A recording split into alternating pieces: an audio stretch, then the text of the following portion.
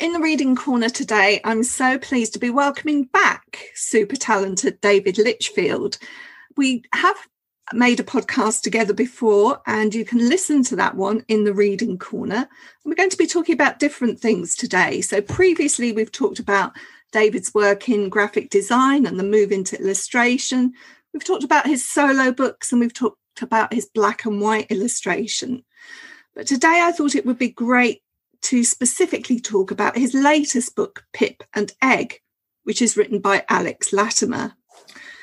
I have to say that when you see so many picture books every day, you can begin to feel as though everything has been done before.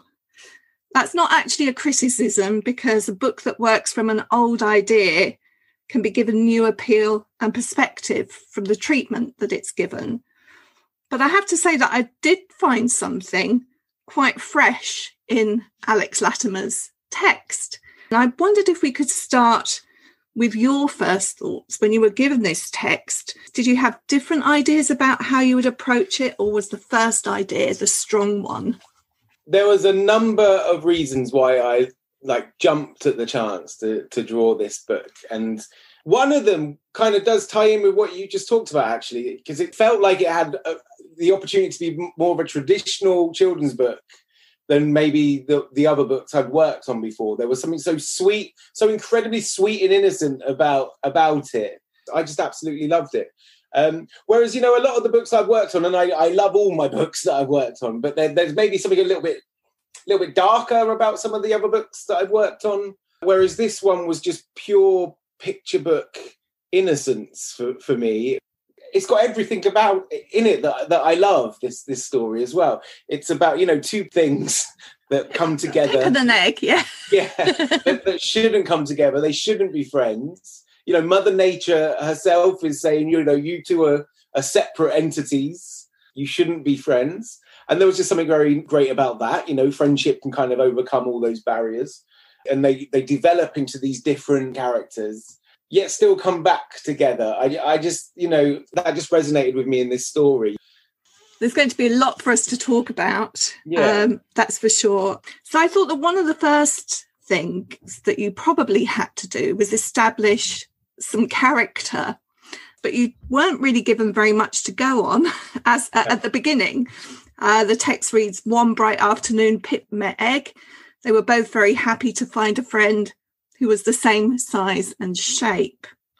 So tell us a little bit. I mean, I don't know whether character was a starting point for you, first of all, but maybe talk to us a little bit about both of those, the starting point and the character. I think it always is the character with me. I will sketch out ideas for the character. It's a Pip and an egg. I couldn't go and do too many crazy things with the character, especially with the egg. You can't get much more simple than an egg. And again, that goes back to the purity of this book. I just wanted to keep it incredibly simple, especially with the characters. It's almost like I wanted the characters to be simple, and then the world that was kind of changing around them to be really complex and lots of different textures and different kind of lighting and stuff. You're not distracted by the characters. You're almost distracted by the surroundings, as the characters are, because so much is changing around them and stuff. But no, so it started with the characters, and it was simply, let's look at an egg and let's look at a Pip and draw a very kind of simple face on them. The only kind of artistic flair I could kind of impose on these characters was I made the Pip maybe a bit bigger than a Pip really should be. He's almost the same size as an egg, which I don't know what fruit he came from, but it's obviously a very oversized Pip that must exist in this forest that they meet in. So the anthropomorphic elements of these characters is as light as it possibly could be, and so in doing that you've really kept the egginess of the egg and the seediness. That's got a different meaning, but of the seed, you've managed to retain that, and that's what we see them as more than anything else. But actually there's four characters in a sense, four main characters, because you have that transformation, and when they transform you have to show difference, and I was quite interested in how you chose to do that, because there's a lot of contrast. Well, that was point. I guess that was another part of the decision to keep the Pip and the egg fairly simple, because when the change happens, you kind of want it to be quite spectacular, really. And, you know, and obviously in real life, in nature, that's a spectacular thing. When a tree grows and when an egg hatches, it's an amazing, beautiful kind of thing. And I guess I wanted that contrast to be there in the illustrations. So yeah, when egg turns into a bird, I really wanted the bird to have really beautiful, bright coloured feathers, almost be this kind of multi-coloured bird. And the same with Pip, you know, when he's a tree, all his leaves, it's obviously, you know, autumn time and stuff. So all his leaves are turning these beautiful colours. The feathers of the bird and the leaves of the tree make quite a strong connection. And when you look at the end papers, you're not quite sure whether you're looking at a leaf or a feather. Was that deliberate? It kind of, well, was it actually? Maybe I wasn't being that clever. I draw leaves and feathers in a very similar way. So it kind of probably was a happy accident that happened. But again, it kind of fits so perfectly for this book. And that's one of the things with like mistakes as an illustrator, that they can kind of turn into these kind of cool, happy accidents, I guess. So you talked, let's just have a look at this spread in front of us where you've got Pip and Egg, and they're in this kind of forest clearing, I suppose you might call it. And you talked about how you wanted the busyness of the background to be there and the simplicity of the characters. That's exactly what we have here. And I wondered whether you could talk us a little bit through the composition of this page. So I obviously wanted to get across the epic scale of the woods that they're in. Although in reality, they're probably not that epic. It's just that Pip and Egg are very small. I mean, I love drawing forest scenes. Anytime I can get a forest scene in there, I will take it, any opportunity I get. And yeah, I just sort of thought, where would the environment be that they would meet? So, you know, a forest kind of fit the bill. But you can very much kind of lose Pip and Egg in that image. And that's where I find, you know, using light quite handy, where it can be almost like you know, the light coming through the trees can almost be used as a spotlight to kind of say, you know, your focus needs to be here. There's all this kind of stuff going on in the background, but if you just follow the light, you'll see where you need to be. And it's something I learned from drawing the bear and the piano, actually, is a lot of that takes place in a forest and there's a lot going on. And yeah, I really kind of had to kind of think about, okay, how can I make the readers focus on the characters that they're supposed to, and then, you know, their secondary thing will be like, oh, let's take in some of the nice scenery. And yeah, so having the shaft of light coming from the, you know, the top right of the page down to the top left kind of was almost like a guide. And then, it's almost like a stage, isn't it, in this clearing, this forest clearing? Yeah, I don't know whether I'm supposed to be a stage director in another life or something, but I really do sort of see images like that, you know, that they are presented to you on a stage. This is like the curtain going up. And I always feel that with the first page of a book. It's like, you know, the curtain's going up. You need to get as much information into your eyes as possible to kind of understand these characters and understand the story that's about to begin. I want to talk a little bit more about light. Light is such a recurring quality in your work. And I think we often talk about it as though light is one thing, but actually it possesses a whole range of qualities: intensity, softness, colour, contrast, direction, shadow. You use it in lots of different ways through the book. I wondered if you'd like to tell us a bit about that. For example, here we've got a sunset. It's probably about a quarter of the way through the book. Pip and Egg are looking out over a river and mountains, and we've got a classic sunset, I think. Yeah, light is very important to me, and there's two people really that instilled that into me. One was Mr. White, my art teacher at Hastonsbury Upper School. And I remember this very specific moment, actually. I was, you know, my artwork was good. It was okay. I'd get good marks and stuff.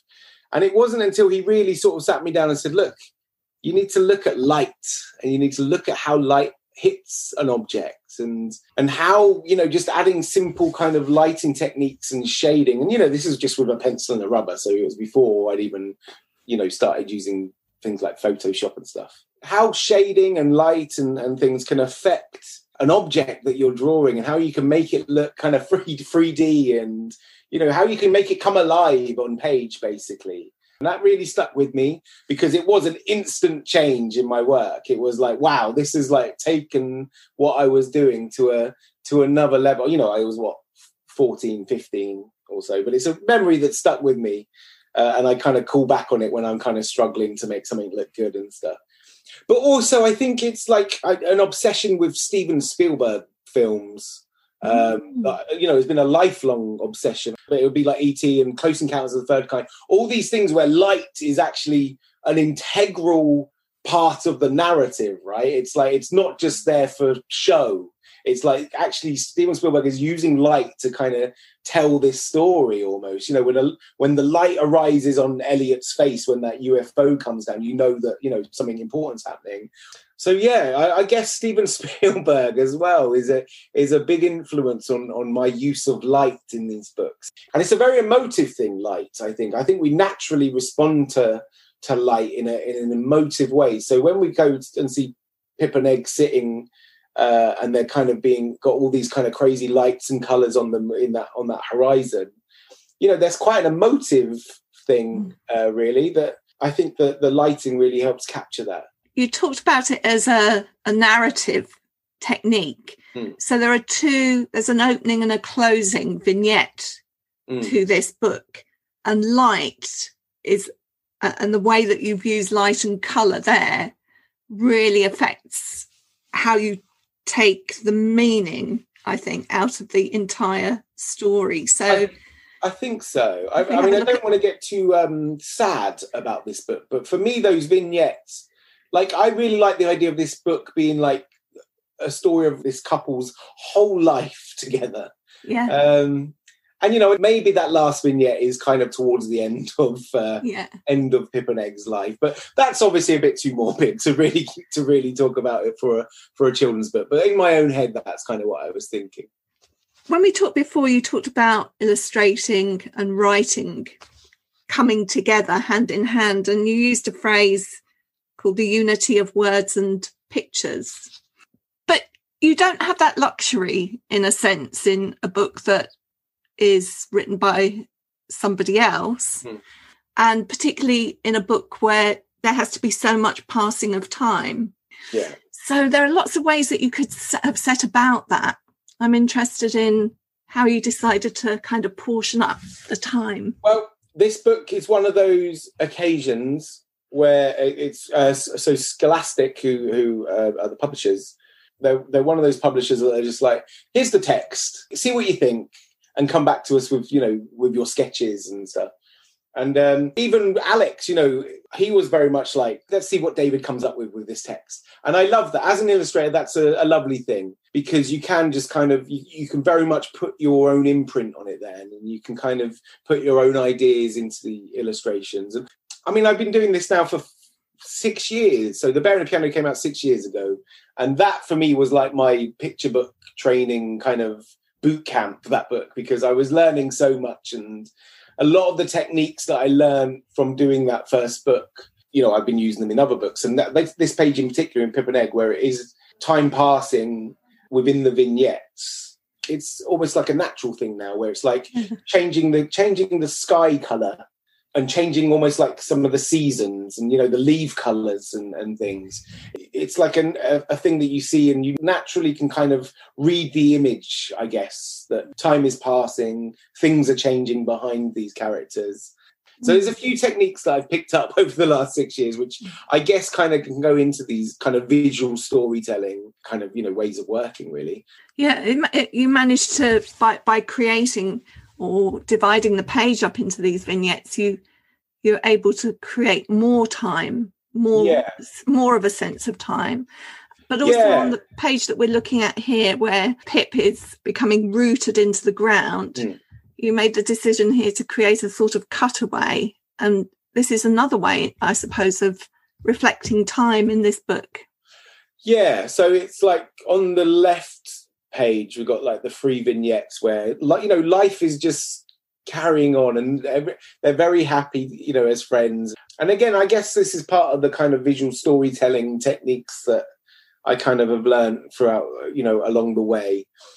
Having the full page where, you know, this dramatic moment suddenly happens, just giving it space and giving it more of an attention. This action that's about to happen warrants a page all by itself, I think. Children will absolutely love the kind of looking down into the layers of the earth. Again, I guess that's another way of sort of communicating, you know, time has happened, you know, there's creatures that are buried under here, but also the fact that Pip is going to be there for a long time now. You know, he's going to be part of that history of that piece of land. His roots are being literally laid onto that piece of ground. I told you we're going to talk about a lot with this very simple story. Yeah. I'd love to talk textures with you. Again, it's something that you mentioned last time we met. You said that you often collect textures for each specific book that you work on. So I wondered whether you did for this book. I kind of make as many textures as I possibly can throughout the year. Whether I'm working on a specific book or not, I will try and collect textures or make textures in my sketchbooks and stuff, just from throwing paint around. And at the same time, you know, I've got quite familiar with my texture collection now. So it's like, if I'm making an image and I can kind of see all that old texture that I used on another book could work there, but it will need to be kind of changed and manipulated. Because that was the whole point of like making all the textures. I didn't want all the books to look the same. I wanted to have their own feel and their own texture. So I think I used a few other old ones on this as well as some new ones, like the tree. So that image we've got with Pip, his roots going down.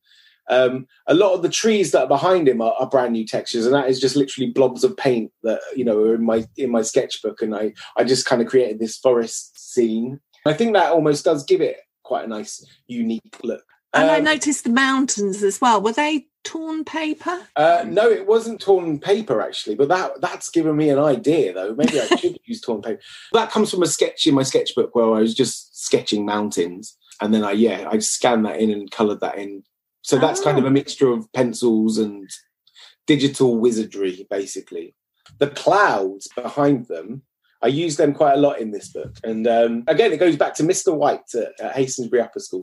That is from a painting I did in my A-levels of like, it was literally just the sky with a few trees at the bottom. And it was a piece of prep work, and I really loved it. It wasn't a final piece or anything. It was just part of prep work, looking at clouds and looking at skies. And it was one of those pieces of work that I kept with me.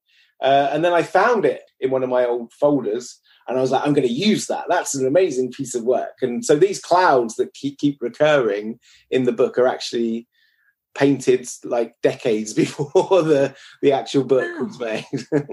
I love that idea, because I think one of the things that I often say to children and to teachers is keep your work. Oh, totally. Because you never know when you might want to go back and rework or revisit. Yeah. No, I have sketchbooks from the 90s that I will never get rid of, because, and also that, you know, in terms of ideas and things, it's great to go back through some of the initial little tiny sketches that you maybe drew and then forgot about. You know, there's always some kind of magic in those little doodles that you drew, and, you know, years and years ago, that can spark kind of ideas and can spark new things. And keep as much as possible. There's a speech bubble on the page that we're looking at. It's the only one in the book, and it's where it's to create an element of surprise.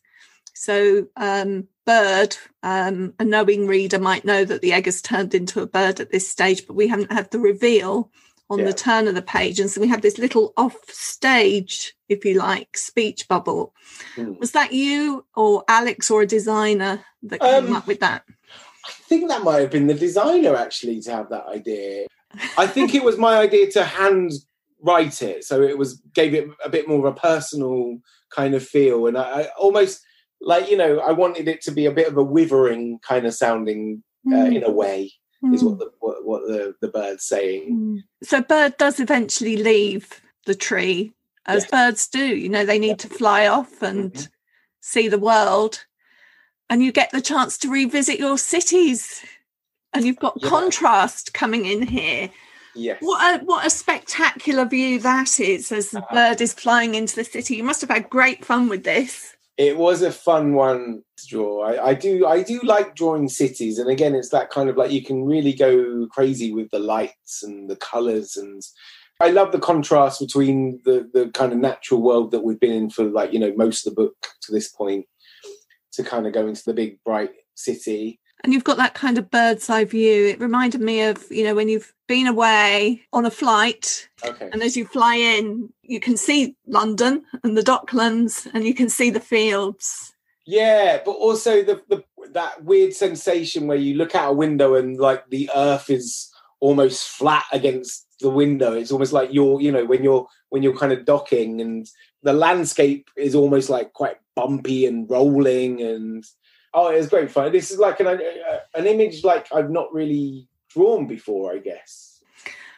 And then just coming on to the city itself, and here I was really interested in how you created the sense of the busyness of this place. Yeah.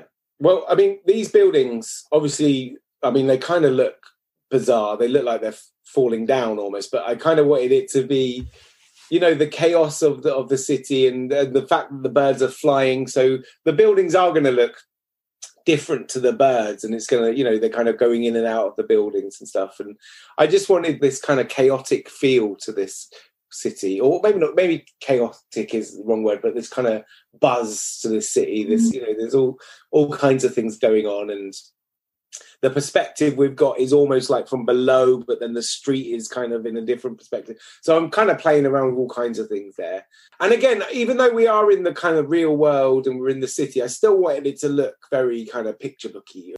It wasn't quite reality. It was, you know, there were some odd things going on in this city. You know, the colours of the buildings, for example, you know, they're very bright and colourful, and, you know, we've got red and blues and greens and things. So, yeah, even though we were kind of coming into gritty realism in the story, I still wanted to have that kind of charm of a typical picture book.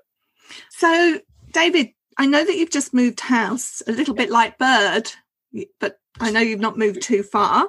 And I wondered whether you'd established your new working space yet and what that's going to be like. Well, my dream has always been, this is an odd dream, but I've always wanted to, I think it's a Roald Dahl thing, where I've always wanted to work in a shed in my garden. And we have now got, it's not a shed, it's a garage. So it actually, you know, it has brick walls and things, but it's at the bottom of my garden. So hopefully in the next couple of months, I'll be in there and I can have my dream space that I've always wanted. It's fantastic. And can just imagine you getting all your textures organised and all your materials organised. Yes. Well, I can actually make a mess in there. It's great. I can actually, it will be like literally my own space. Sounds fantastic. Thank you so much for today. And okay. I feel I've got yet more things to quote back at you in the next interview. That'd be good. But it's been lovely to get an insight into Pip and Egg today from your point of view. Thank you so much. Oh, thank you very much. It's been an absolute pleasure. In the Reading Corner is presented by Nikki Gamble and produced by Alison Hughes. If you have enjoyed this podcast, please do leave a review for us. To find out about other projects, including an audience with events and the Exploring Children's Literature Summer School, visit www.exploringchildrensliterature.uk.